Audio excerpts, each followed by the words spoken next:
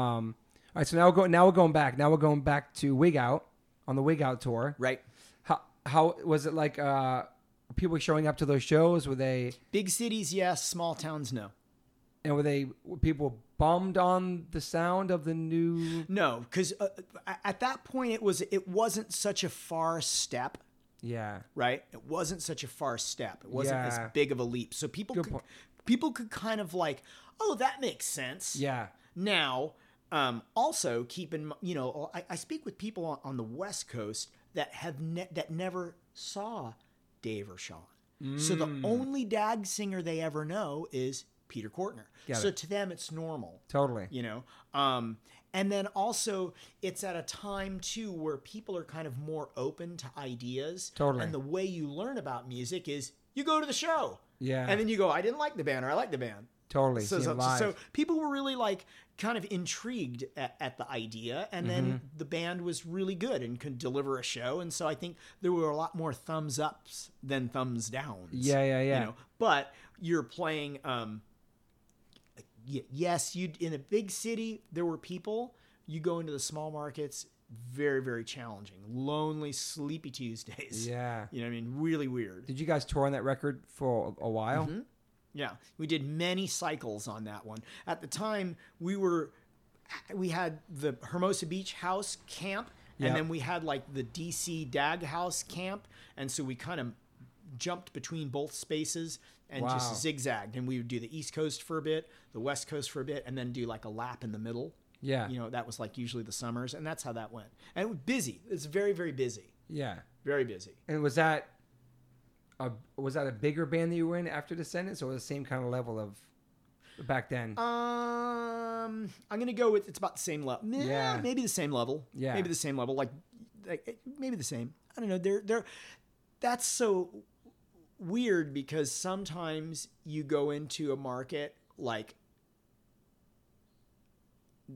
let's say like Dag would do better in Boston than Descendants did in Boston, but maybe that's because Dag was more of an East Coast band.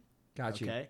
Yet Descendants did okay in Boston, but at the time you're not talking about like, we'd play the Rat, and the Rat's what, 400 or 500 people? Is that what that space is? And Descendants would do okay. It wouldn't be bad. Yeah. Where Dag would do it, and it would be like kind of full. And then there are places where Descendants would crush, and Dag would be not happening. Yeah. So I think regionally, there's so many factors that tie into that. Yeah. It's not an easy. That's not an easy thing. You're now it's so different because you could do a show and you're competing with 5 other shows that night. Yeah. So super different. But yeah, true. I think they were maybe about the same. Yeah. I think they were maybe about the same, but there are some markets where one would have been more weighted and did more people than others. About the same. Did your folks come out and your family come out and see all the bands you were in?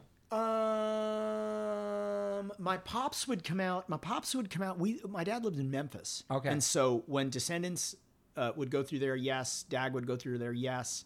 My mom, not so much until later. Okay. And then, like that. Yeah. So yeah, sometimes. But, it's pretty weird.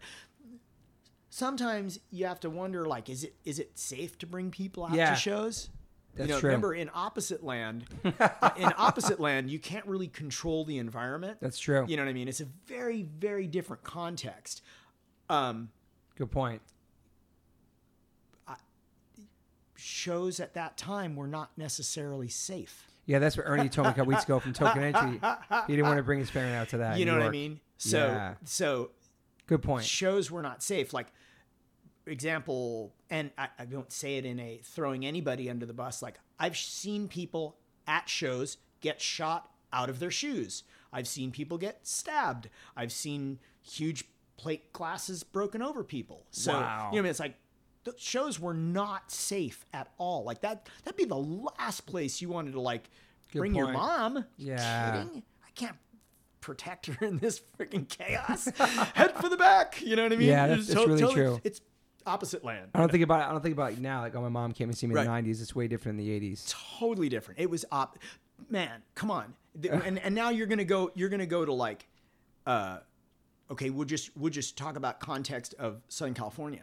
Okay, Southern California, punk shows were fucking gnarly, and they were nonstop fights, gangs, all and kinds it was of shit. nuts, really uncool, nuts, Scary. and it was scary. And at the same time, the LA Police Department would train the riot squad on the punk shows.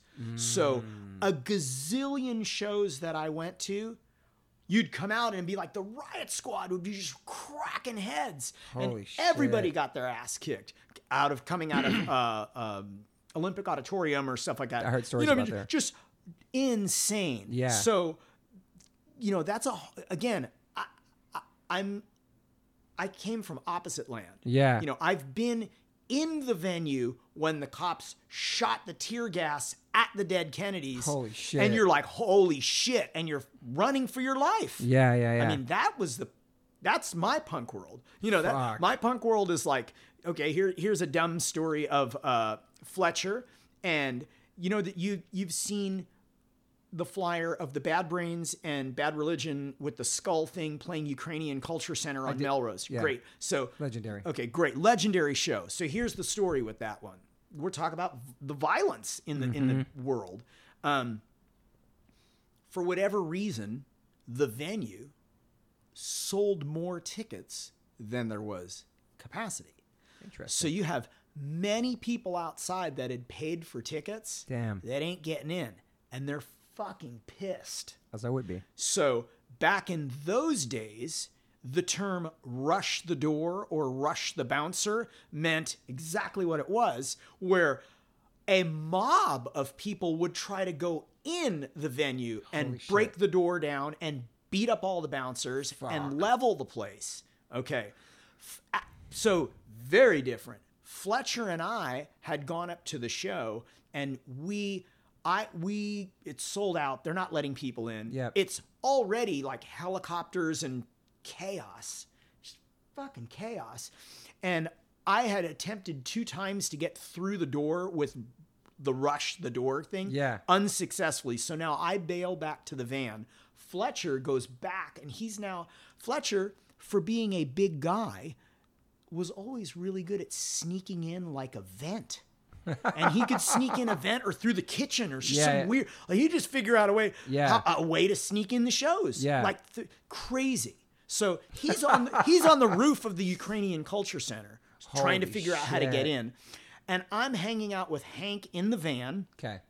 And the cops Is this Hank? Is this Hank? Not Hank as in Henry Rollins. It's Hank Jacobson, who's the drummer for Con and drummer, Hermosa Beach folklore punker guy, still doing well playing in punk bands. Okay. And so we're hanging out, and riot squad and the cops are beating everybody up, and there's a bang on the door, and the door swings open, and it's El Duce from the Mentors. Holy shit. And so El Duce's like, dude, is it okay if I hang out in here? Because it's fucking little crazy out there. And we're like, holy shit, it's El Duce. Come on in. And so he comes in, and we kind of talked shop forever until the show ended. And so that show, I spent sitting in a van talking to El Duce because I was hiding from the police. Fucking amazing, man. That's like that. Crazy. True story. So anyway, going back to the show. No, I didn't bring my mom to the punk shows. No, because it was not very safe. Yeah. Yeah, you wouldn't do that. It's like a survival thing. Yeah. That's more like a survival thing. I think about when my mom comes see me in the 90s is way different. And now I'm going to segue back over to like before you were talking about Token Entry and talk about like punker bands. Yeah. And so the first few times that I played CBGBs, even with Dag Nasty playing CBGBs, I was actually intrigued when guys that were more like the Harleys of the world and more like known for like inner city thuggery would like come out to see like a Beach Boys chainsaw pop band or a emo core trying guitar jangly thing, the New York dudes love that, man. Isn't that a trip? And I was always like, wow, that's so weird, but that's really cool. And I was going to bring this up too, and now I have to bring it up, is what Kevin Seconds told me that on the New Wind tour, everywhere was getting like a lukewarm reception until they got to the East Coast, and people loved the New One record in CBGB's, and he was kind of nervous and knew what to expect because he loved the East Coast, and that's where it got the best response. Interesting. The melody stuff. Yeah. No. Well, that's Pretty interesting. Maybe because they were sick of the same old. I don't know. Well, now I'm gonna go with I'm gonna do a double story here. Do it. So, I love here you it. go, I double talk to you story. forever. So, Let's go. Descendants, The Farm in San Francisco, 7 Seconds, and Doggy Style Sick. on the same bill. Great. Okay, so I knew of 7 Seconds because I read it on Flipside magazine, and I'm like, holy shit, that's the guys with the makeup, or they do like the baseball thing under the eyes. That's so cool. So cool. Now, at that time, Kevin was on point at being able to totally work a room, and it was the first time that I had heard big sing-alongs like that, and he's very, very good at it. Amazing, and it was like, man. holy shit, that guy's got it down. Now, the opposite to that is Brad X. Okay. And Brad X and his weird Doggy Style thing. And Brad X walks up onto a all ages show with a 6-pack of beer, and he doesn't drink. And he says, stage dive contest. And now he's going to do a stage dive contest, and the winner wins a 6-pack. Wow. And so, any straight edge. That's crazy. yeah, and it was just, I mean, people flying off the rafters. Just for the Crazy. 6-pack. And the barn was like, I don't know if you've I've ever been in the barn. The Yeah, I barn was remember. like it's like a big room. Yeah. A big friggin' room. But anyway, that's that. Wow. One of my that was the first time that I'd seen 7 Seconds, and Kevin really rock a crowd, and you go, oh shit, that guy's fucking. Love them. He's the man. He's like Yeah. the man. Yeah. Great sing-alongs. People so happy. You know, So posy, man. and so great, so great. And then we did later, down the timeline. Like I remember doing a show with Dagnassi and 7 Seconds in, I want to say Tampa. Yeah. Same thing, just like phenomenal, great. Yeah. His band was phenomenal. Just a very commanding front guy that really knew how to get the soccer chant going. Mm-hmm. Really cool. Yeah, and like his songs, like Not Just Boys Fun, and a lot of the songs he was singing about Yes. trust. It's pretty bitchin'. Yeah, dude. Pretty cool. Nobody's singing about stuff like that back then either. Yeah, it was pretty cool. Yeah, he certainly had locked into a more positive flip on things. Yeah. A pretty positive flip, and I think people identified with it. It was cool. It was super fun to see. Yeah. Super fun to see. Great band. I want to talk about Enjoy record because that was like the first record, I think, where they introduced the farting on the records and stuff, and like a different level of Chaos. chaos. Yeah, I was talking to Milo about that too. That record's like one of the not experimental, but very different for a lot of the Right. Well, discography of that band. I think that But I love that record, man. it's a great record. It's a great record, and it's a very different record in that like, the way I approach the bass Production is too. very different than Enjoy was actually recorded twice. First time we recorded it, and we recorded it and didn't really like the way it had tracked. Got you. And so we went and toured the songs live and then came back and recorded it again. Holy shit. So there are songs that like Doug Rides a Skateboard and songs like that come out on weird like bootleggy things. That was the first session. I didn't know that. That's interesting. Yeah, that's where that was. But I think that remember before at the beginning of the conversation where I was talking about being able to embrace things that were more angular. Yeah. Whether it's the Birthday Party or Gang of Four and I think that was maybe a little of that in that space. Okay. Also, keep in mind that there were a lot of bands at that point that were trying to figure out like, are we going to be metal? So there's that crossover thing where some of them did. Okay, here's an example. Gangrene. Yeah. You go, fuck, I fucking love the early stuff. And then there was a point where you go, wow, the second batch is like, that's pretty metal. You know what I mean? That'd be a pretty metal, metal. Was that Another Wasted Night? Slapshot might be an example where it's like you see it kind of go from one thing over to more like a rock, people embracing with full horns. Yeah.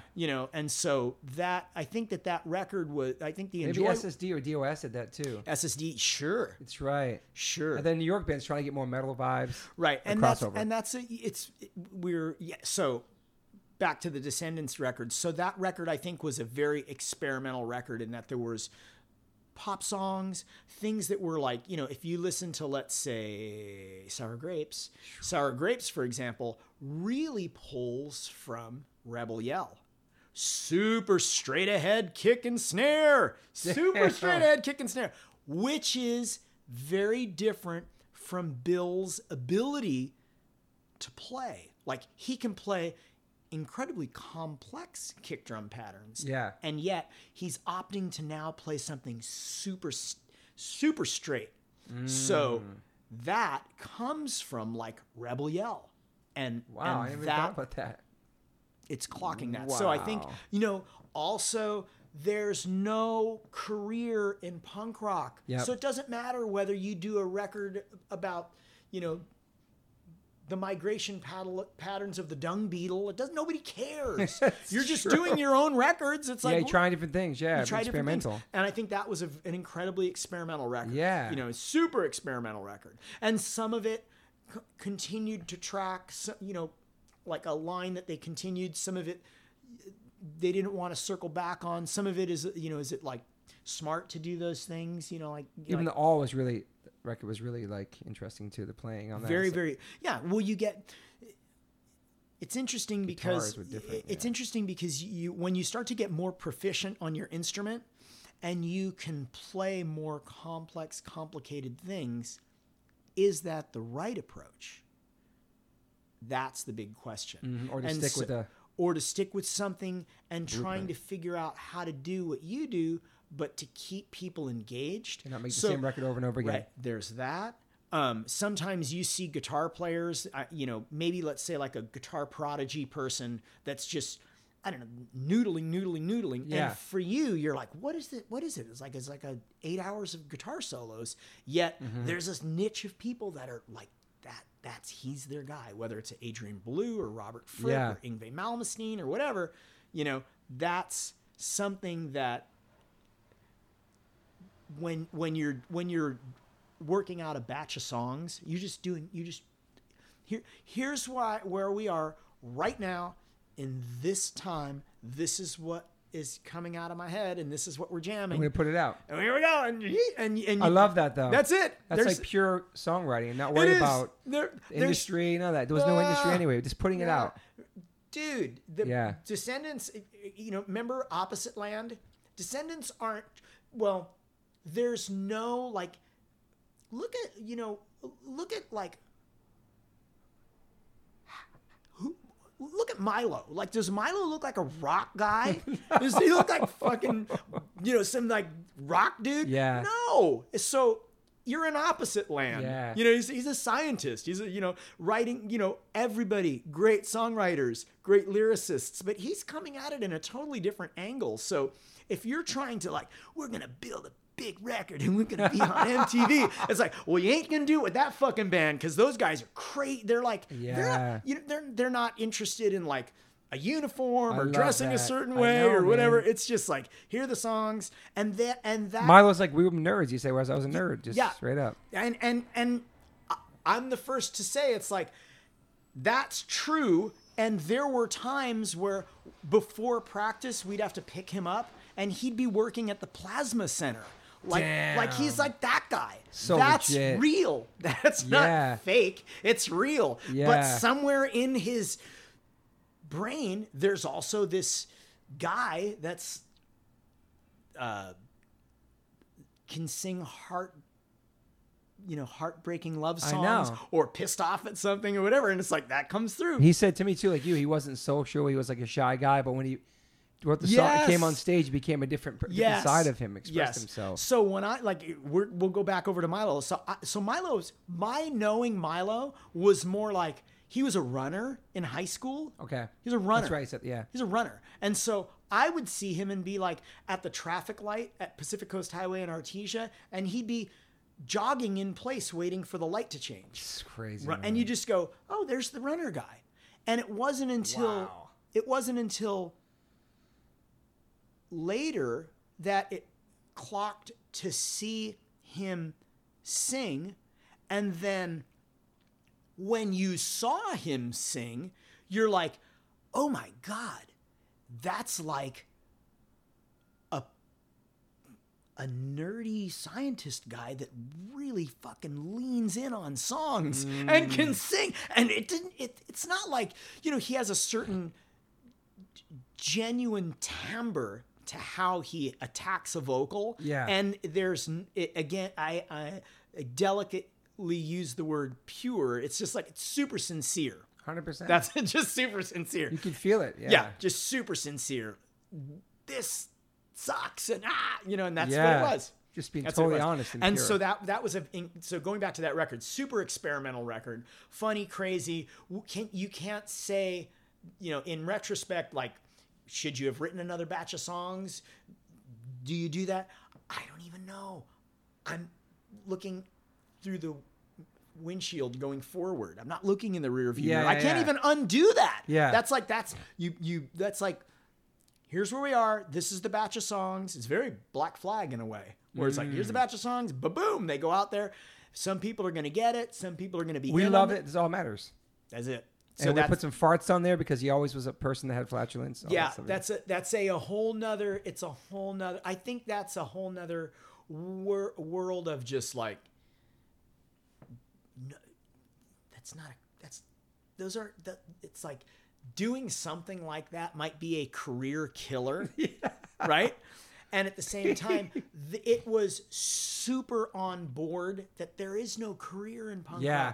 Nobody cares. It's a weird, niche-y, strange thing. Yeah. You just do it because you think it's funny. I wonder how many records would it sound like that if it never changed and never was going to be a career for punk rock, and punk rock was always going to be something that people couldn't do as a career. I wonder how that would have changed the sounds of some of the amazing records that came out after that. If there wasn't like a goal to do it as a career and do it for your future and just put them out because you made them pure out of pure sincerity and passion for the music and just put it out there with no goals whatsoever. I wonder if the records would have a different sound to them if punk never broke, I guess. I don't know. Maybe. I mean, it also opens the question of where people are right now with technology and being able to record their own music and how it's filtering out there. Yeah. On that timeline.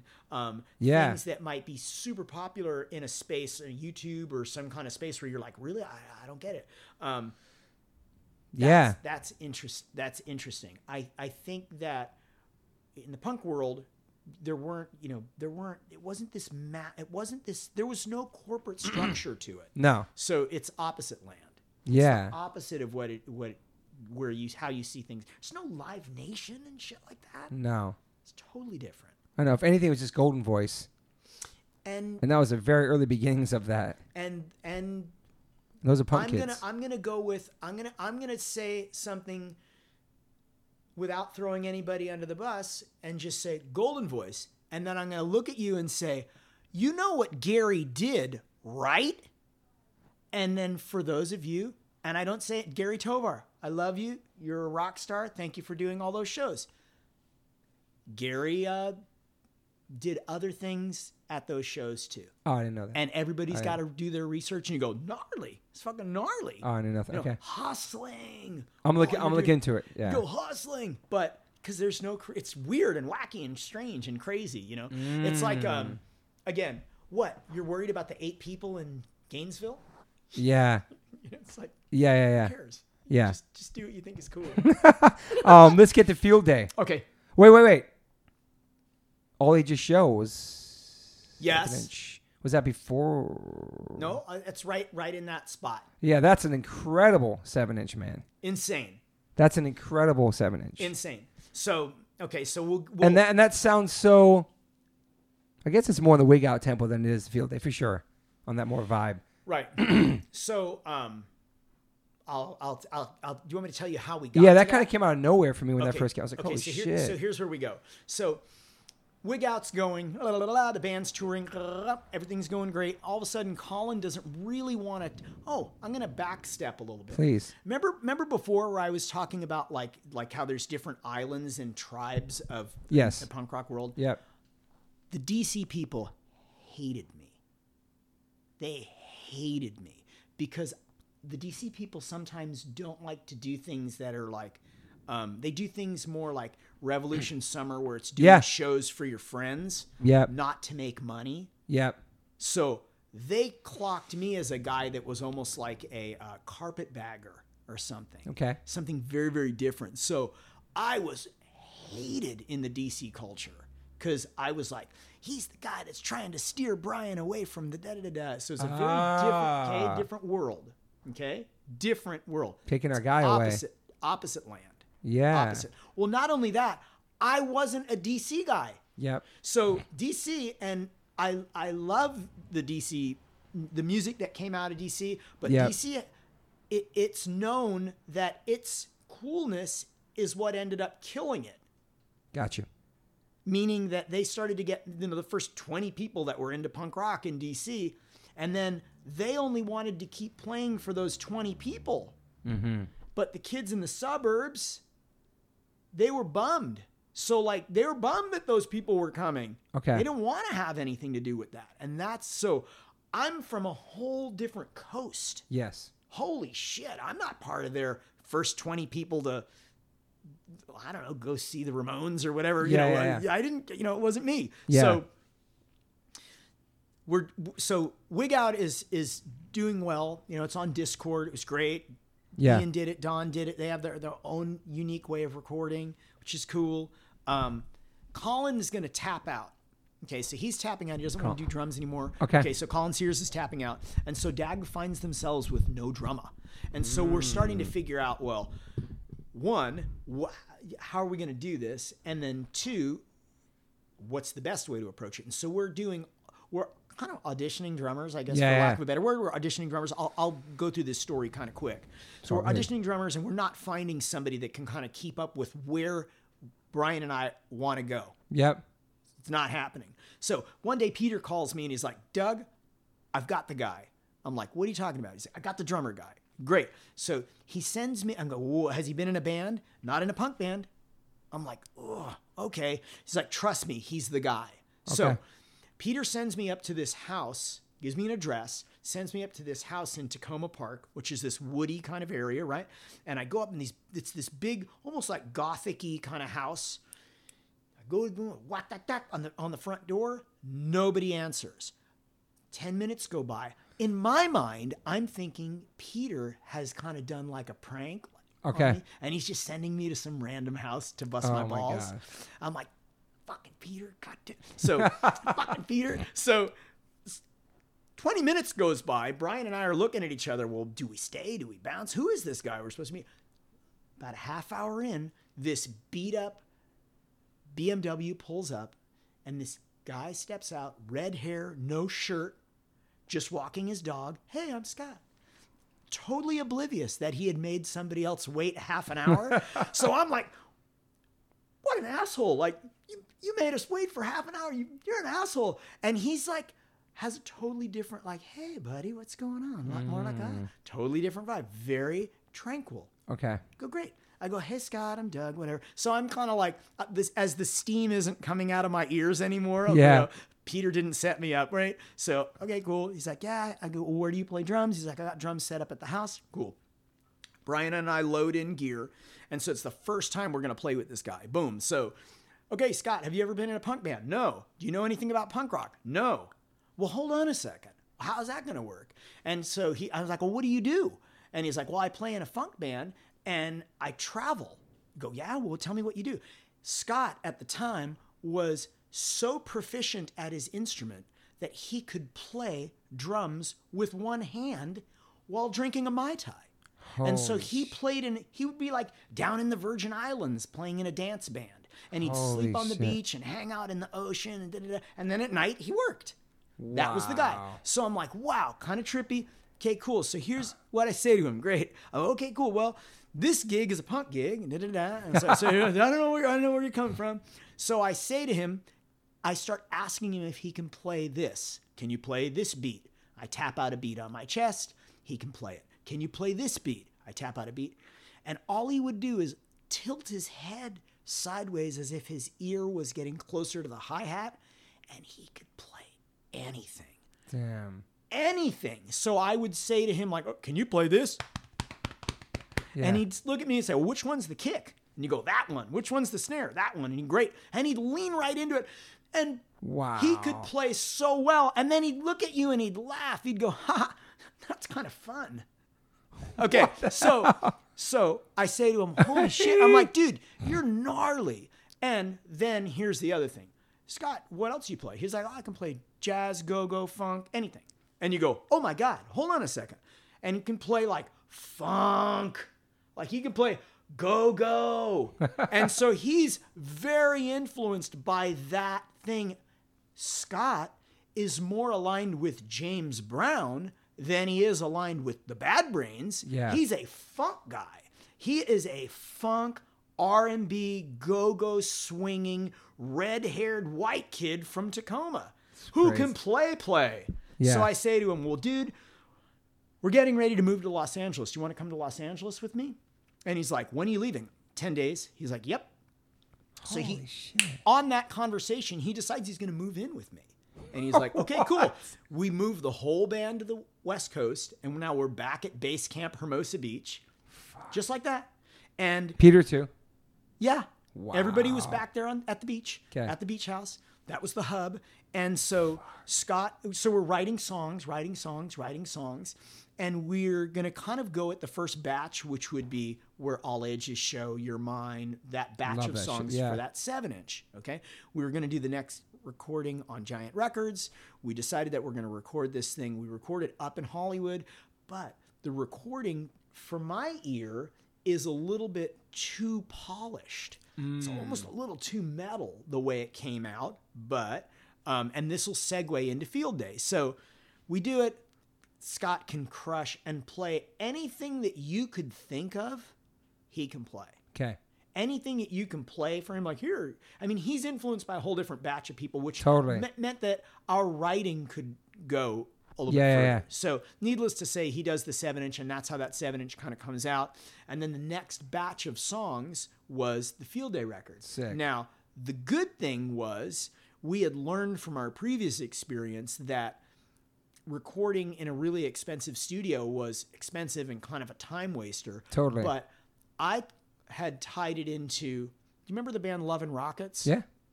So I remember reading an interview with Daniel Ash, and he was talking about doing a Love and Rockets record where they actually opted to go into a smaller studio where they would have more time. Yep. And I was like, oh, simple math. Okay, great. So we booked this studio called Pendragon in Redondo Beach. Okay. And it was a rehearsal studio and a recording studio. And we did pre-production for about 30-something days. Every day, band rehearsals every day. And you grinding through it. And we recorded Field Day. Field Day is done. It's even further out than it was like, can I say? And then the next stretch is Wig Out. Yes. And then there's like 8 stretches and Field Day comes out. And it's like, people hate it. What was the influences for that? Everything. Okay. Everything. So literally everything. Pop music, R&B, funk. Like, there's no career. You're in opposite land. Why not make the record you want to make? Yeah. What are you talking? Like, you're in opposite land. Yeah. There's like, come on, man. I could do, look, you take an artist, let's say like Lou Reed or something, where he's like, he'd make a record that's just straight noise. Yeah. And you go, oh, well, that's interesting. He was on a major label. Now you take it all the way down to some punker band that's on an indie label. And it's like, you're going to do whatever you want. And we just were like, okay, cool. These are a batch of songs. Let's see how far we can explore different corners of the, for lack of a better word, pop market or thing.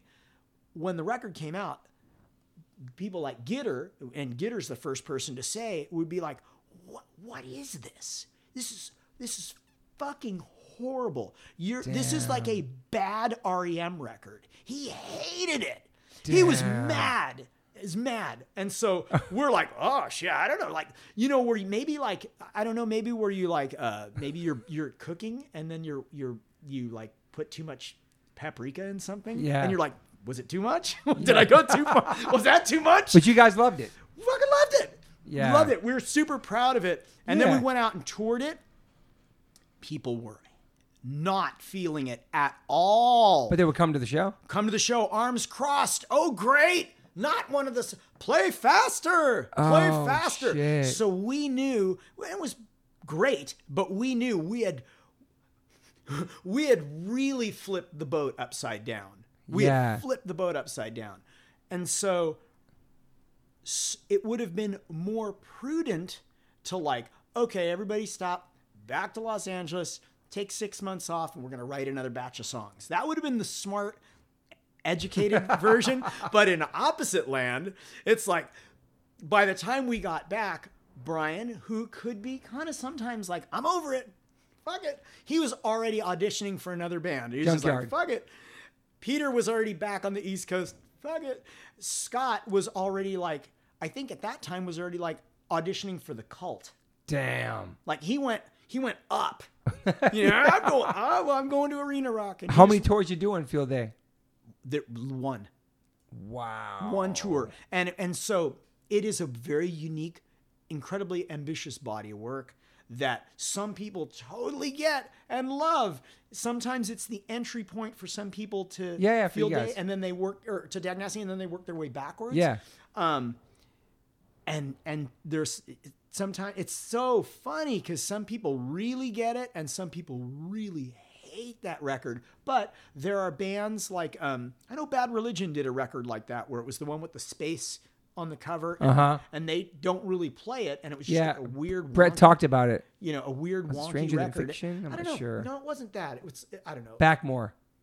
Unknown something or other. Yeah. He mentioned on the podcast, but he mentioned like this. He said it under his breath. Yeah. On the podcast. And so that's just one. You know, so.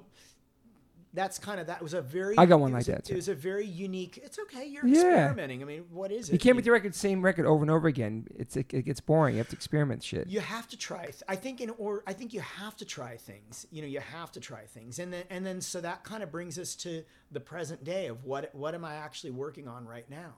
Yes, but there's other ones before the Cottonmouth King. Shit. Okay, you want me to? I do. I'm gonna pump over. We're gonna do part 1, 2, and I could talk to you for hours, but real quick. Where did the name Field Day come from? That's a Peter one. Okay. So I don't know where he got that. And what about Denko's? Where is that? That's where they would go and party. Okay. And that's somewhere in Tacoma Park. Tacoma Park is Denko's. Okay. Yeah. It's the name of the area or something? A house. A house. Okay. Like a house. Okay. Yeah.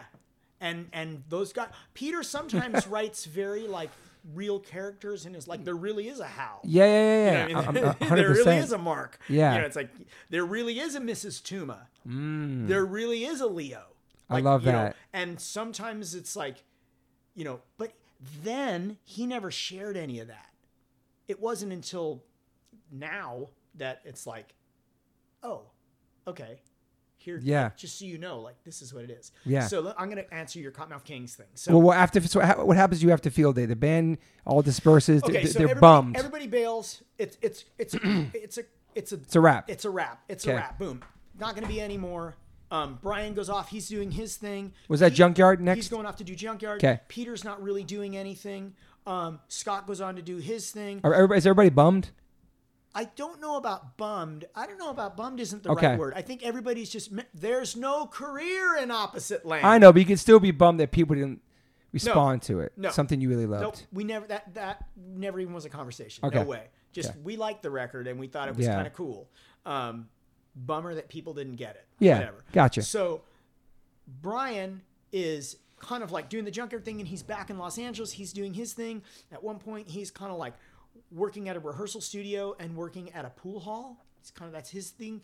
Peter is off the grid, doesn't want to have anything to do with music. Done. Scott continues playing. For me, I kind of pump the brakes a little bit. I continue to do kind of studying more on how to record, like how to make better demos. Love that. So I kind of go down that rabbit hole.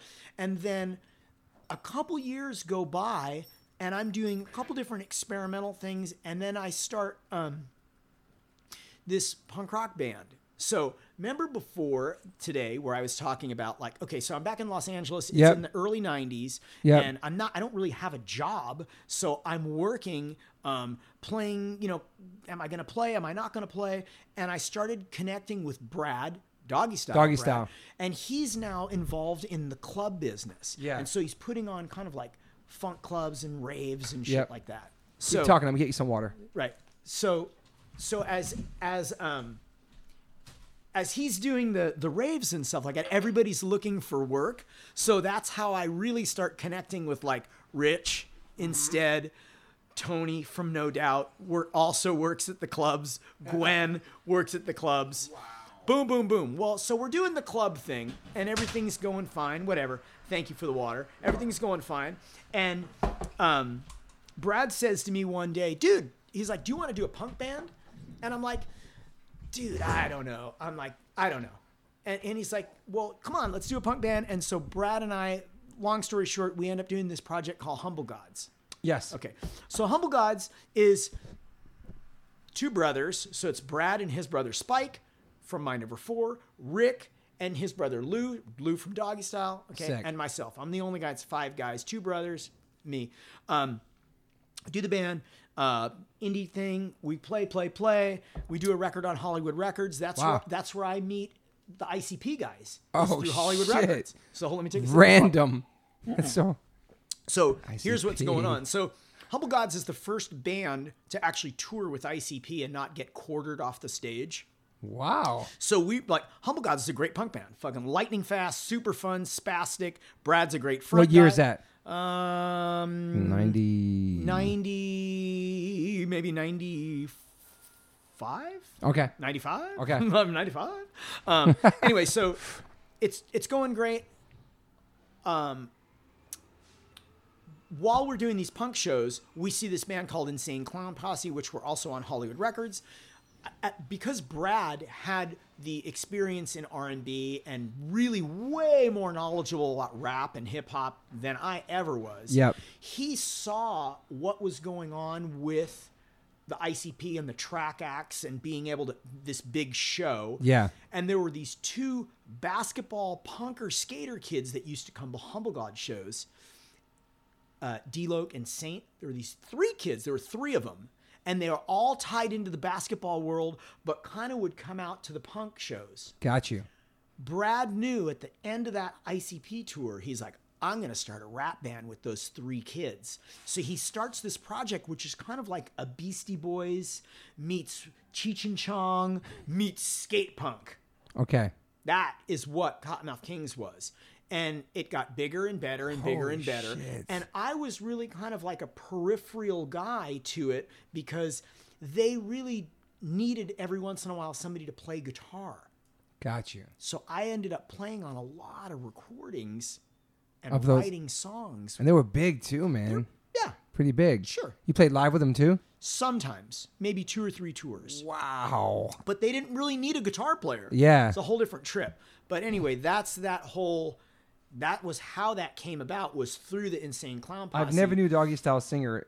First of all, straight-ish. Second of all, was in Cottonmouth Kings. Right. It's fucking crazy. And then, well, he's definitely, like, I think by that time he was more like a weed guy than he was a straight it makes guy. sense. The name of the band. He's more like a weed guy. Cottonmouth, yeah. But all of it tied together from the punk band being on Hollywood Records and then touring with ICP. Holy shit. That's that thing. So, yeah, there's that. And then what happened after Cottonmouth Kings? Like, what you doing after that? Okay, so I'm done with Cottonmouth Kings. Again, now I go really knee-deep into writing songs for film and television. Awesome. So I'm really focused on that in that space. That's amazing. And audio editing and all of that stuff, which I'm really quite capable of. Like, I'm certified in Pro Tools. And I fell backwards into that because I always wanted to make better demos. Okay. That's how I started doing it. Yeah. And so I'm quite capable of running a studio if need be. Yeah. That's just one of those things. And so there was a pretty good minute where I was only like, I was in the bunker writing tracks, and tracks would be on, Comedy Central and shit. Like Holy that. shit, Yeah. that's awesome, man. That's a whole nother That's a whole different world to get into too. Like, It is what it is. You just Yeah. So yes, there is a one of the cars on the train is a guy named Doug that wrote songs that would be like on a Lewis Black show or some freaking thing like that. You go, yeah, I did that too. That's really cool, though. Yeah, yeah, Just to hear your shit on somewhere else is not just yeah. It's on a record. Yeah. Or you see it in like a movie or something like that. You go, oh yeah, that's kind of cool. It is So- what it is. So how long did you do that for?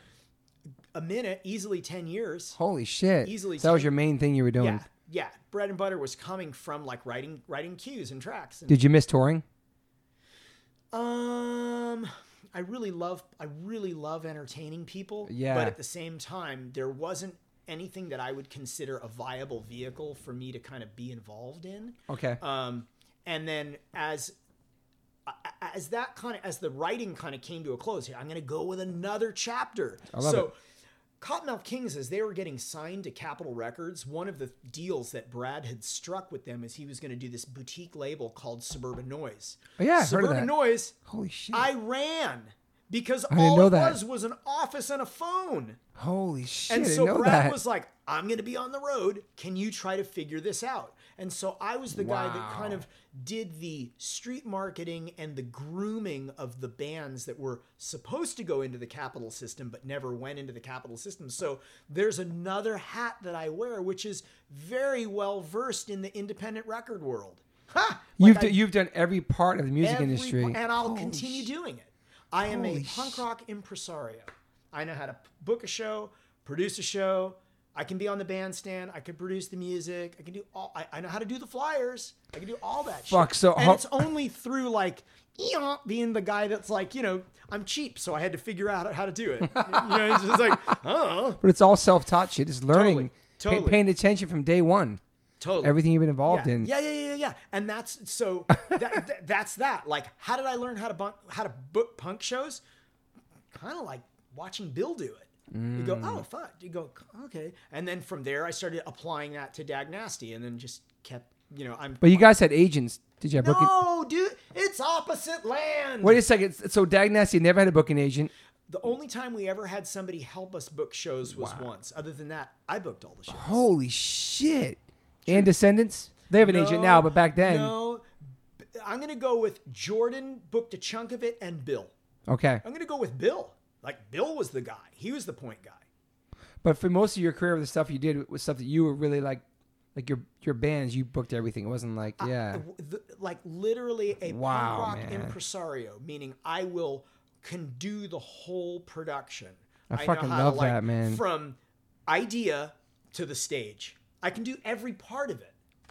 You design stuff, design merchandise? Yeah, I could. Yeah. I could. I sometimes I feel like on that particular thing, I sometimes like to have a second opinion because I feel like I'm in a vacuum. Yeah, for sure. You know what I mean? It's hard. But when you're in it. I'm quite capable in Photoshop and all those other things. Yes. So, yes. Suburban yes. Noise, you ran that for how many years? Probably about 2.5, Uh-huh. 3 years. And then after that? After that, I was kind of back in the post-production writing tracks world. Yeah. Writing songs for people and stuff? Yeah, doing that. cool. In fact, just the other day, sadly, Kim Shattuck I from saw that. Muffs had passed Rest in away, and it peace. was like through a mutual publisher. She wanted to do What a Wonderful World, kind of more Ramones-y kind of style, and like, of course, I produced it and played guitar on it, and played bass on it. Holy like, shit. that's me. There you go. Wow. So I did that, house and people would come by and you record and you jam with people or whatever. Mm-hmm. In Cottonmouth Kings land, I probably co-wrote for Suburban Noise 50, 60 songs. Holy shit. Like a lot. Yeah. And you just keep going. So always looking through the Fuck. front windshield. You know what I mean? Yeah. Looking through the front windshield. And so And then when did you become a dad? a dad. So in 2005. 2005. And okay, so becoming a dad. So here you go. So when I became a dad, everything changed for me. 100 yeah. So the Doug that would be able to drink a beer or something like that, I no longer felt like I was the guy that would be setting a good example. And so I literally have been sober 14 years. It's fucking amazing. Because man. of kids. And I was like, I grew up with no dad. Mom with Me too. shitty boyfriends and stuff like Me that. too. overexposed into the like just I don't want to raise a kid in that world. Yeah. No way. Your dad split. Whenever we mentioned your dad split early. Yeah. Okay. Yeah. They divorced, but Okay. he was always around. But unfortunately, because I was so far removed, it was more like a relationship like with an uncle. Yeah. Like, oh, that's my, Yeah. You know what I mean? I didn't. So when you become a dad, you want to. It's me too. My dad died when I was 3, and my mom raised 3 boys on her own. Right. She had boyfriends. Right. They were never good enough for my mom. Yeah. And then you become a dad, you want to be fucking. Well, it's insane, it's man. a game. It's a huge game changer. And when you're trying to just, when you're trying to lead by example, just Yes. on that, you Yes. go, all right, I'm going to lead by example. And then you really have to do inventory of who you are as a human being and how, Agreed. how are you're going to be the biggest influence on this kid. And are you going to be a good influence or are you going to be a toxic influence? And I opted to go for I wanted to be the best I could be. And one of it was, I can't drink in front of the kids. You can't do that. And so my kids, what's love that. fascinating is my kids, they've never seen me drink. In fact, they would laugh at me like, what are you talking about? Dad doesn't drink.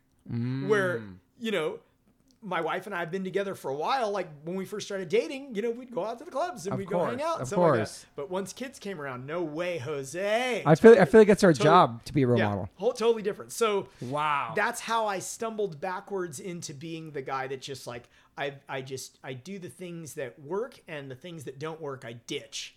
I love that. It's cold turkey. Just totally stop doing that. And that's I'm one of my biggest strengths and biggest weaknesses is that I'm a super strong cup of coffee. Okay. I'm really, really intense.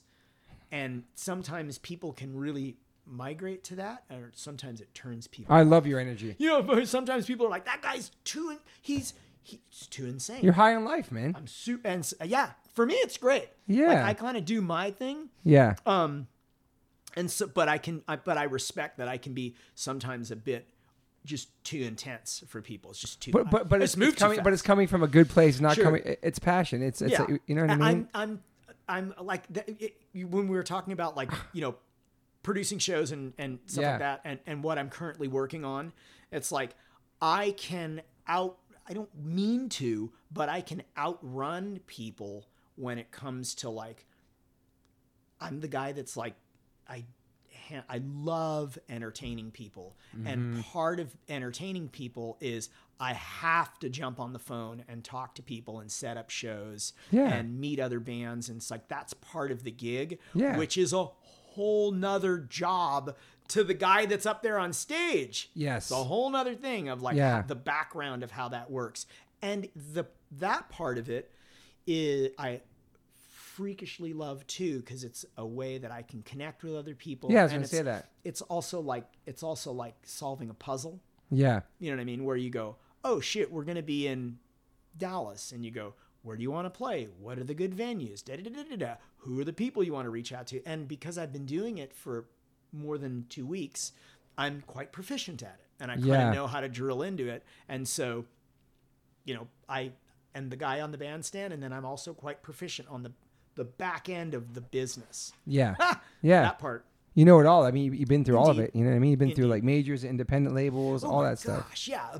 Yeah, I've done I think maybe 3 major label deals and probably a dozen indie deals, and they're all great and challenging and have pluses and minuses to doing it. Now, we're really in opposite land. It's now the canvas has changed so much. Yeah. I don't even know whether that is a smart play or not. For some bands, that's a good idea. And then for other bands, I don't even know if that is if that's a recommendation. Just all you're trying to do is maybe just trying to make the people that show up happy. Exactly. Yeah, for sure. That's kind of it.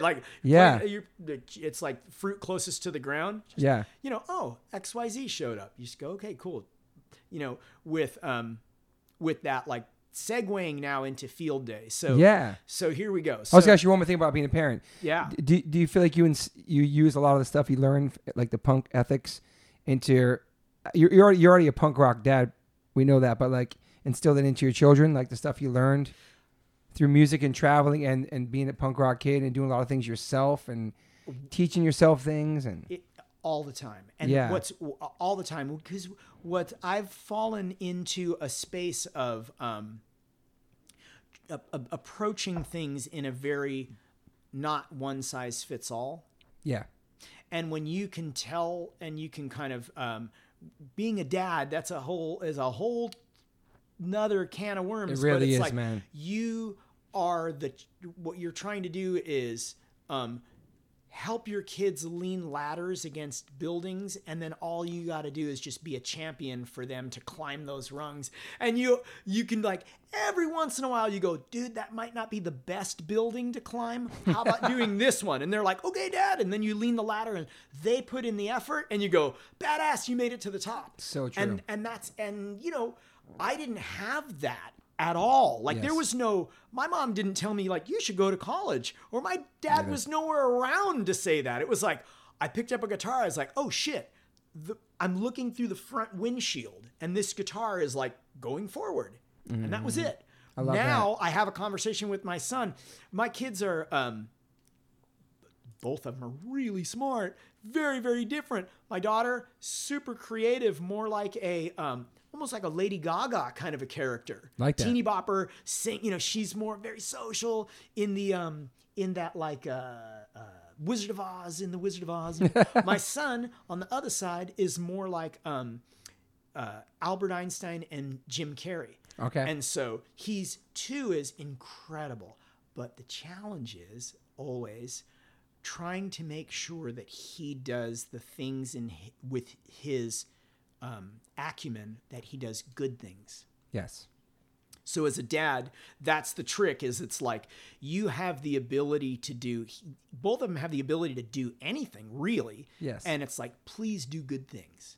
Mm-hmm. And if I can instill that happy, healthy, safe, kind, courteous, Yeah. honest, respectful, you know, if I can instill those things at the teeny bopper age, you know, by the time they get to the, you know, he's 14, she's 11, they tend to get to a certain age, they kind of know Yeah. the deal. And then there's what's also funny is that neither of my, I don't know if you want to talk about kids that much, but neither of my kids really, my daughter sings, but neither of the kids are really interested in music and have no context to punk rock or what I do. And they don't, and so it's really weird. Like, I asked Luca the other day, Luca, where are the Ramones from? New York or London? He's like, I don't know.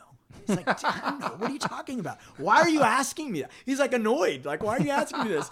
You know, so I love that. It's pretty funny. And then every once in a while, somebody will be, something will happen. I'll be out and somebody will say, hey, can I take a picture? Yeah. And you go, sure. And you take a picture and then they'll say, Dad, do you know that guy? You go, nope. Why'd they want to take a picture? You go, they like the music. You go, oh. So I love that, you know, man. and I shrug it over. Oh, okay, cool. It is what it is. But being a dad keeps you really focused. It really does. Man, it makes you really focused. You have a lot of stuff to do. And sometimes you, in a way, And you have 2, so you know, yes. in a way, for me, it was kind of a spot of like kind of just doing inventory and realizing how was I going to be the best dad I could be, with flaws and all. Of course. You know, Not perfect, you yes. go, oh, and there are times you drop the ball and you make bad decisions. And parenting is awesome, scary, insane, rewarding, fantastic, scary, awesome, insane. It's like, oh my God. I agree. It's a journey. It's It a is journey. And, Every and, day, and it goes man. by in a blur. It does, dude. And you, you know, again, my kids are so funny because it's like, my kids are funny because they trip out that I like talk to people. You know, they're like, Dad, you know, I'll be at the grocery store and, you know, I'll just start randomly talking to people. You're a social guy. I do You that talk too. to people. Yeah. My kids are like, dude, for our New Year's resolution, we don't want you to talk to people. Because I embarrass them when I go Talk out. to strangers and shit. Don't talk to strangers. He told us not to talk to strangers. Now you're talking to them. And so it is what, you know, it is what it is, where it's like, you know, I try to be the best dad that I can be. And sometimes it's like, they don't want me to talk to strangers. They don't want me to talk to other people. You know, kids are different. They totally are. They're Max, like, you I'm embarrass supposed me. to text the parents. You know, it's just a whole different thing. But, It is. Have they seen Field Day play? no. Invite him to the Cali show. It'd be awesome. Maybe the bigger one would do. I don't know. They don't. Again, it's, dude. Think of something that's like something that you do that. Well, Matt, for your son, it's different because he's interested in music and stuff like that. Where my kids, that's just like, what is that? Like, what is that? It's just annoying, Dad, just making noise. What is that? What exactly does he do out there? Why does he leave at night and then he comes back in the middle of the night? It's like they have not only no context to it, they kind of know, but they really have no idea. Dude, that's so, like, I'll play them things. None. So they haven't seen you play a show and people going off? Yeah. They've seen that stuff. But they don't, it's like again, it's not about me, it's about them. And what they're more interested in is like, Just Cause came out or some video game came out or a TikTok thing or whatever. TikTok, yeah. And so the dad part of me too always has to do your best to protect them and try to lead by example. Yes. And there are times where you're making a decision that isn't necessarily one that you want to have above board, and you kind of have to steer the ship in the right direction and hope that they connect. Sometimes you have to make decisions where you're even questioning yourself, where it's like you're wondering, like, is that safe for the kids? Is that safe? And that's we're in a whole different dimension for that, right? Yeah, that, especially now. But that's all you can do is, I know on my end, I just try to instill in them, just try to do good things, be good to people, try to do good things, either one of them could do something pretty incredible. And I remind them, I'm like, if you can solve how to build water systems for other cultures and you want to go install water systems in Africa, badass. Like, that's the greatest thing ever. Yeah. Not to be, trying to instill, not to be consumers. Trying to be people that give back and, add to something. Yeah. You know what I mean? I love that. But they're very different. They're very different from each other, and they're different kids.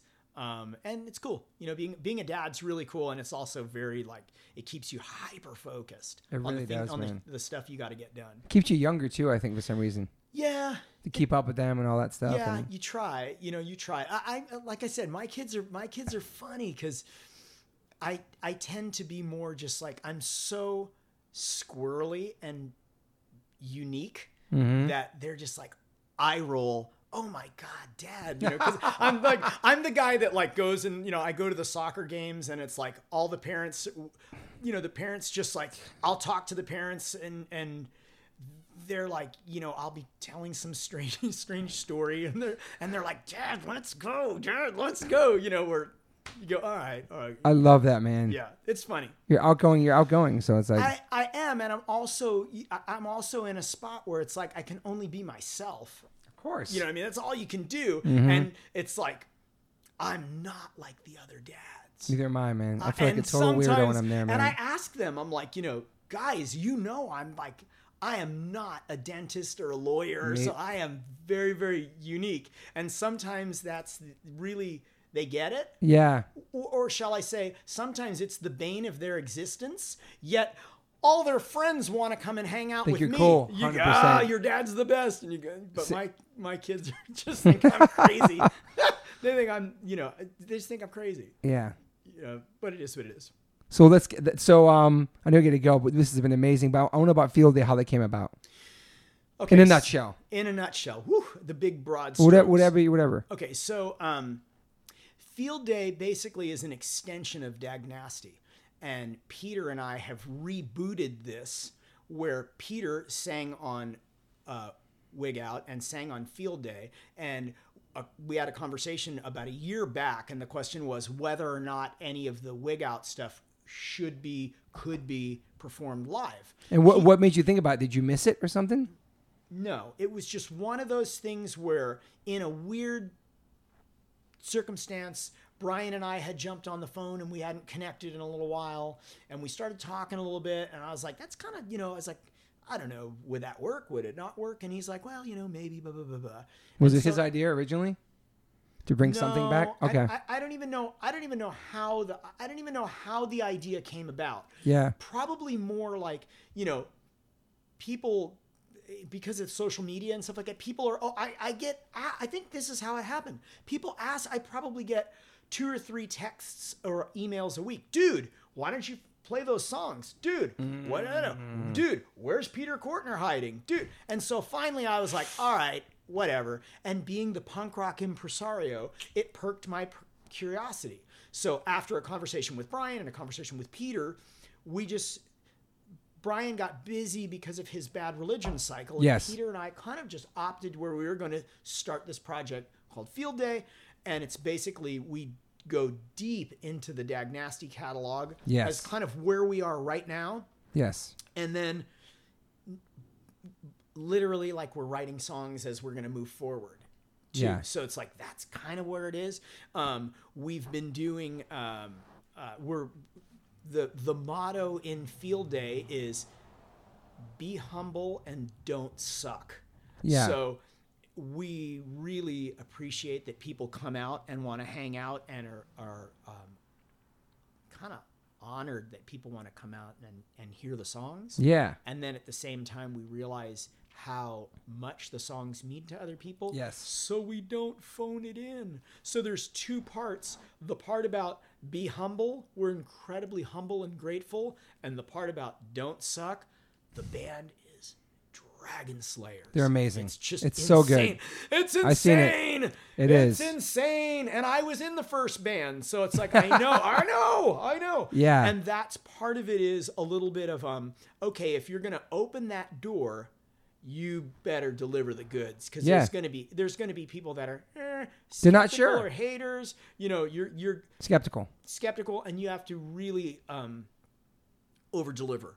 And so that's kind of what Field Day is. And as we've been rolling it out, we play we kind of play 1 weekend a month. So we're doing, we do a lot like we're in the East Coast. Yeah. We're getting ready next shows are going to be up in like Chicago, St. Louis.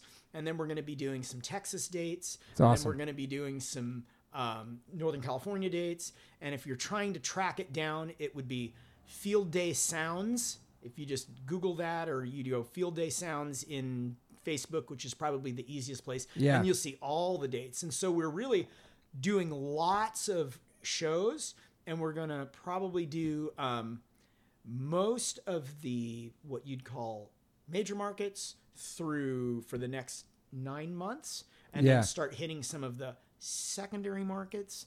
And then we're going to go handle some territories where Dag Nasty never went. For example, South America. We're talking about Japan. We're right on the fence of doing Rebellion Fest, and so we're kind of just like rolling. It's just rolling. I'm super happy where it's going. It's moving very fast. I'm humbled that people want to come out and hear the songs. Yeah, and it is a juggernaut. The band is just raging. It really is. I know it's insane. I know what to expect, and I went to see you guys at the Viper Room, and it was just from the first song to the last song, it was just so tight. It sounded so good. The energy was so strong. The crowd was great, and just hearing those songs, they sounded perfect. Even at some points, I closed my eyes and listened to it. It took me back to a certain time in my life, and it just, it was wonderful, man. It was a wonderful experience, man. It is a. You should be really proud, man. I am proud of it. And then there's also like I'm also just as excited about like new material that we're working on, and it's like, we're gonna keep going, and if people want to come out and see it, cool. We love it, and we're gonna keep going. And if you're a fan of that, Can I Say, Wig Out, there are some people, it's funny because some people really want to hear the Field Day stuff. Mm-hmm. Some people want to just give me the Can I Say stuff. So we're learning too, like, every room might be different. But I thought the set was perfect. You guys mixed in there. We just barrel into it. And what's, again, it's, we don't phone it in. The band's really, It's really really good. great, It's really, man. really good. It's intense and it's fun. And we're doing a show together. I'm excited about. Yes, in fact, we're going to be doing November 23rd. Yep. H2O Ignite Field Day at the Garden Amphitheater Yep. in Garden Grove. And I just added my son's band on there too as an opener. oh, The first band of the night. really Yeah, cool. Rend. Yeah, I they're gonna love play. it. I love it. There you Yeah. go. So be fun and crazy. That show be is super interesting because it's going to be like a relatively small room, Yes. lower stage, no barricade. So I just went calling there. it It's crazy just small. like stage dives and sing-alongs. I love it, So yeah. get ready. If you want to come and sing along and you want to sing safe or whatever, like Yeah. there you go. You get your opportunity. It's You gonna know. be real. I'm excited about that, and like I've just been spreading the word as soon as I got it. Like me and a bunch of friends got matching wig out tattoos, and like I'm excited to have you guys. It's a perfect time for you guys to be back, I think, and I think everybody should see it. And I think it's and also there's also a Dag Nasty touring and there's a Field Day touring, Right. so people know that it's two different Right. versions. And out. so Peter and I use the name Field Day, so it's super clear Yes. who's showing up, and so that's where we are. So people Yes. know it's not confusing to the promoters, it's not confusing to the fans. You go, oh, Field Day, that's Doug and Peter. Yes. Great, and it's very, very clear. And it's cool. You know, Yeah. it is exactly what it is, and I think that. It's so fun, man. It's Has really made fun. it's made it kind of cool where it's really Peter really hasn't been on the Field Day subject. Like Peter really has not been doing a ton of music, so it's super fun for him, which is kind of Since cool. then, yeah. And then also what's incredible is that Peter and I get to hang. Yeah. And that's what's cool too. So when we do like when he lives on the East Coast and we're based in Los Angeles and he comes out, it's like he'll stay with me at the house. Like he and I bunk like same hotel great, rooms. It's like man. we hang. And that's kind of cool too, where you have a relationship with somebody, a pause, and then like you're kind of like another chapter of a relationship. Yeah. You know, a friendship, which Yeah. is really cool too. And have him like being like coming out of wherever he was in his life and come put back on stage and playing these songs. It must be a trip for him for sure. It's very bizarre because remember where he left off was in Opposite Land. That's right. So That's right. He only knows like remember before we were talking about the show in Philly, Yes. right? Yeah. Where you guys were in Philly, and it's like I don't, the things that maybe Toby's eyes have seen, where it's like maybe you've seen 7,000 people, 10,000 people, 20,000 people play it, and you go, wow, shit, that's what that looks like. He's never seen that. Yeah. So It was great to have part him of on it is stage. also not to maybe not to shock him. Not to. It's like he's a different guy. He's not. He is, he's, man. He's can be a little bit more reserved, and so the friend in me really is protective of him too. Yeah. And just like go slow. That's the thing. When I saw you guys, these guys put me on blast and said, "Come on stage." I didn't even know what song it was. I was a fan up front the whole set. I was there. I came to be a fan, and then I got asked to be on stage. And then once I realized what it was, I did it, and I was excited. So I was going to do the exact same thing to Peter, but as soon as I saw him, I didn't have the heart to like put him on the spot like that. Right. So I brought him backstage. He saw the band. And I said, "I got to tell you something." And he was with his wife and his mother-in-law. I was like, "Fuck, I can't put this guy on blast." So then I told him, and he was so psyched. Right. Then we just did it because I didn't want to put him on the spot. Like, Right. I couldn't do that to him. But he came on stage and it was a great crowd. And it was a wonderful moment. My whole band's still like talking about it. I never thought in a million years we'd be doing a Dag Nasty cover with him on stage with us in 2019. I never would have thought that too. That's even weirder because every time I checked in with him, Peter and I never had one conversation in decades where we talked about Dag Nasty and doing it. Damn. Never, like he was clearly not talking about doing music. Like he's just into other stuff. Yeah. Studying and reading and learning and being married and stuff like Social work. Yeah. No interest in doing that. Yeah. That's why, it was even a bit surreal the first few times where I had spoken with him. Yeah. It's like, you really want to do this? And he's like gung ho, and we just do it. We make it work. You know, we make it. It's a bi-coastal band, and we make it work. And Yeah. we My drummer lives in Jersey. The whole band lives here. yeah. Yeah. We just make it work. You just make it work. It's a whole nother. We're not in opposite land. We're You're in not. the new version. Yeah. And so that's it. And we're doing as many shows as we can. So lots of shows. Yeah, I definitely want to do some more show. Try to make it happen. Get some more shows with you guys too, because I think it's gonna be a perfect combo. Like my whole band's so excited to even play with you guys. It's gonna be really I know that's a whole young and new audience. Yeah, when we're done with this, we'll have a conversation about More shows. Well, there's that, and like I know you guys just did the East Coast. Yeah. We just did the East Coast, but there's other stuff always, you know. I want to connect you with my South American person too in Japan, and one of my good friends, a really important name in Japan, just emailed me 2 days ago, and now it makes sense that you're talking from Japan, and asked me how great we got. I would say, how do they sound live? I said it was incredible. He's my friend Hikaru from Bounty Hunter. He's a big toy maker, but a DJ there. Really good friends with Rancy. He's a big, powerful person in the scene. He just asked me questions 2 days ago about Field Day. Oh, so that makes sense now. Yeah. Whoever you're talking to over there checking in and stuff, I was like, yeah, it was fucking awesome. It was awesome. And also, like, you know, what's great about Field Day too is it's very it's what I would call like a family band, in that, like, Yeah. you know, anybody that wants to come and bring their wives or whatever, that's mellow. The booking part, it's not really like agents and stuff like that. It's pretty punk rock. It is. You do it all. It's pretty punk rock. Yeah. And that's what's sometimes is a little bit trippy too, is that people, they're like, you're like, dude, you booked the band? I go, yeah. Yeah. I go, yeah. And so it's kind of fun too. But it's so, in a way, it's so DIY. It really is. It's so DIY. And it's working though. and it's wild. You in know, 2019 too. It's wild. And then we're just, you know, as we go through, probably, as weird as it sounds, like I'm already looking down toward, like, I love that. Florida, and Yeah. doing Florida in March, and, you know, we're already pretty far down the line. I was telling Jim from Pennywise too about Yeah. the shows I saw too. Yeah. So it's insane. And yeah, come and do a sing along. Like, I know. I love it. Come and sing along. And I love it because the vibe that I went to was like an older crowd, but everybody's just singing along and everybody's smiling. It's like nobody's really dancing. We're like just like rocking out together. It's a trip. It's really it's a trip because it's a bit of a it's a trip because it's a bit of a time warp. Yeah. On one hand, and then on the other hand, it's like people are a little bit in shock.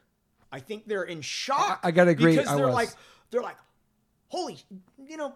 not in shock. I was so fucking pumped from it. It's a I was trip. blown away by it because then the curtains fucking open or come up at the Viper Room. Like, first of all, these guys are playing Viper Room. I haven't seen a punk show there in years. And then it comes up, and then there you guys are, and then just smashes right into it. I was like, oh, holy fuck! Like, where am I? I'm in a fucking time warp. Yeah, it is. That's time what warp. it felt like. And the other thing too is that we don't really like. There's not really a lot of pause in between songs. No. Like, we cover a lot of I ground, like that. a lot of material, and so it's song, Banger, song, which is banger, very yeah. Ramones style. Yeah, You know, we yeah. just rock into it. But anyway, You can add a 1, 2, 3, long 4 in yeah, there. we're right in. But long story short, it's like the Field Day thing it's rolling, and it's moving very, very fast.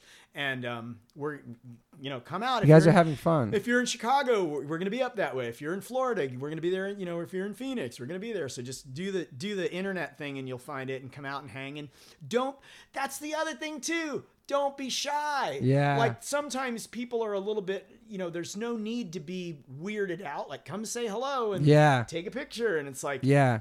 it's the most user friendly group. Yeah. Crew.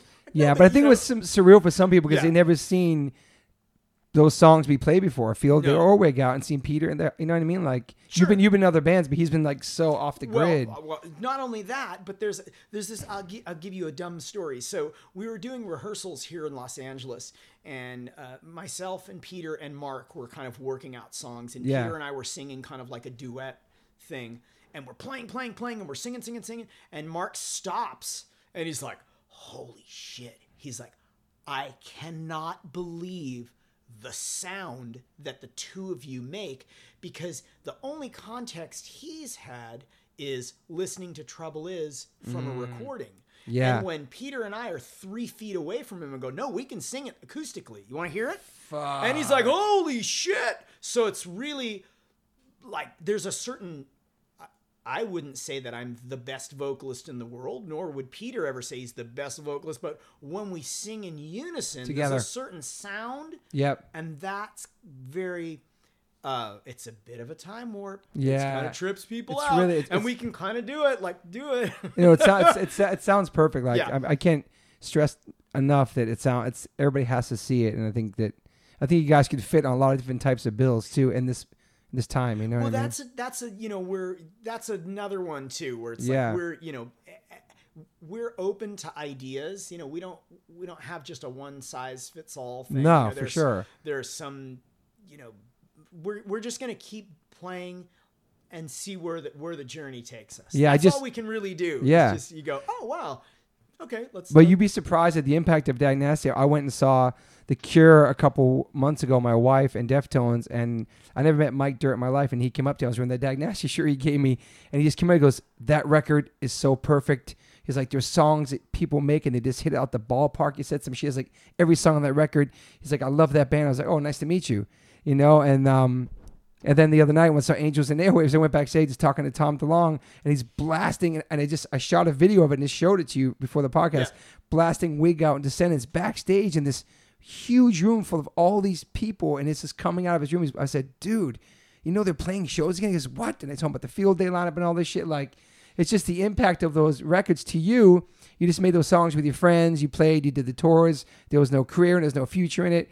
But the impact, 2019, people are still loving it and listening to it. And it's a big inspiration. It's awesome, man. Thank you. And it's really wonderful. It's one of those things where it boggles my mind too. You know, Yeah. I think now people have had a moment to kind of live with it. Yeah. You know, and then they're off doing new bands and stuff like that. And But it stays a soundtrack in people's lives. And like I said, when I got to your show, it just brings back all these memories. It was almost like a surreal moment. I'm like, I can't believe I'm standing here and hearing this shit in 2019. And it sounds better than the records. It's a trip. It's really... It's a trip. And you know, we're, like I said, we're humbled by it. Yeah. And we don't phone it in. The band is very, very good. Like we play. Yeah. It's, if you want to hear the songs, you know, we can play them faster than the recordings. Like, yeah. You know, it's like we really, like we shed, you know, we shed and we rehearse quite a bit. You can behind tell. the scenes. You can tell. And the energy's there. And then, you know. And you guys all look great too. Yeah, you know, thank you. You guys are aging really well, yeah, man. You know, like, everybody, we just have, you know, it's fun. It's Yeah. like, it's some of the,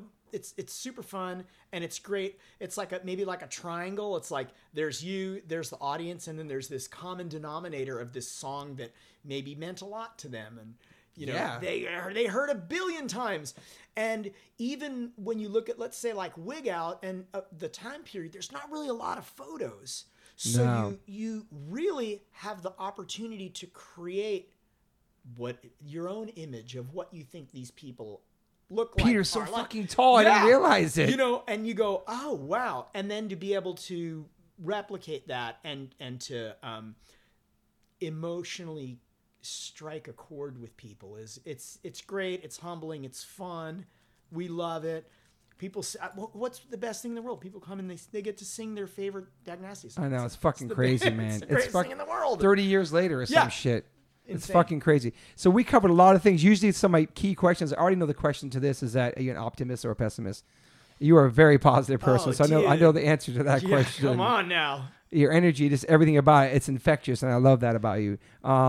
Daily rituals, I pretty much figured that out. You're a coffee guy. You're a dad. When you're home, you know, you do your music, you do the managing, you book the shows, and you're also hands-on. You balance your family really well. Regrets? Any regrets in your life? That's a hard one. Some people say no. Some people I don't know. I guess there might be some regrets. Well, you know what? I think that when you make mistakes, when you learn from them, then it's maybe not the best decision at the time, but you've taken something from it. Yeah. And so I couldn't regret, because you get a little kernel of information of like, hey, dumbass, don't do that. Yeah. So Yeah. I would say there's plenty of things I'm proud of and things that maybe you're not proud of, but you kind of had to do that so then you can take inventory and say, and that's not how to do it. Yeah. You know, so Yeah. I don't know, you know, I'm not really regret would be if you're doing something over and over and keep fucking up and not learning from your mistakes. That's a regret. Yeah. But when you're doing things and trying to evolve as a person and be the best you and get better and learn. Yeah. I mean, come on, you know, when you're not 25, wink, wink, don't be a dumbass. Yeah. Try to be a positive influence on people. Try to affect people in a positive way. Yeah. Try to do the things that are working, and the things that aren't working, you ditch and avoid. Yeah. Even when you talk about like temperament, stuff like that, you know, I mean, I could be a very strong cup of coffee, and it takes a lot. It takes a lot of reflection to know how to handle situations. Yeah, sure. Sometimes you handle a situation the wrong way, and then a few years later you go, oh, I've been here before. Yes. And this is how I'm going to handle it again. And Yeah. so maybe those regrets are opportunities to grow. Yeah, I like that. Maybe. Yeah. And you have any daily rituals? Do Do you work out? Do you yoga? Anything like that? I don't really do that. I kind of do a little. You're in good shape, though. I'm okay. You know, I'm okay. I'm a longtime vegetarian. I fell into being a Nice, I never vegetarian knew that. because I started getting migraine headaches when I was in my early 20s. Wow. And I read a few books, and I identified that for my body, it doesn't like processed things and meat and the hormones that they You were jack ahead of the in. curve with that shit. And I was way ahead of the curve. In tune with your which is- body. Which is maybe why I look younger than I actually Yeah. am. You know what I mean? You go, wow, how old are you? You know, look really young. I look really And you young. got a good hairline, too. Yeah, thank you. And also, you know, also the thing is like, I've always kind of been on the younger side of the curve anyway. Like You have a young energy. I love that. and so that's a little bit one of those things where daily habit. Do we ever really grow up, though? Did I? No, do we ever? No, I'm a big kid, too, man. No, Oh, fuck. growing up's I think you get more responsibilities, but you Yeah. learn how to adapt Totally. with your spazziness. Totally. And just, trying to do what you, I don't know what you do. Would I, I know that I just simply have become at peace with the fact that I'm very different. Yeah. You go, it is what it is. You try to do, try to do the good things and just keep blasting forward. I think we're all different, and that's why we ended up being part of the music we're a part of and the scene we're a part of. You know what I mean?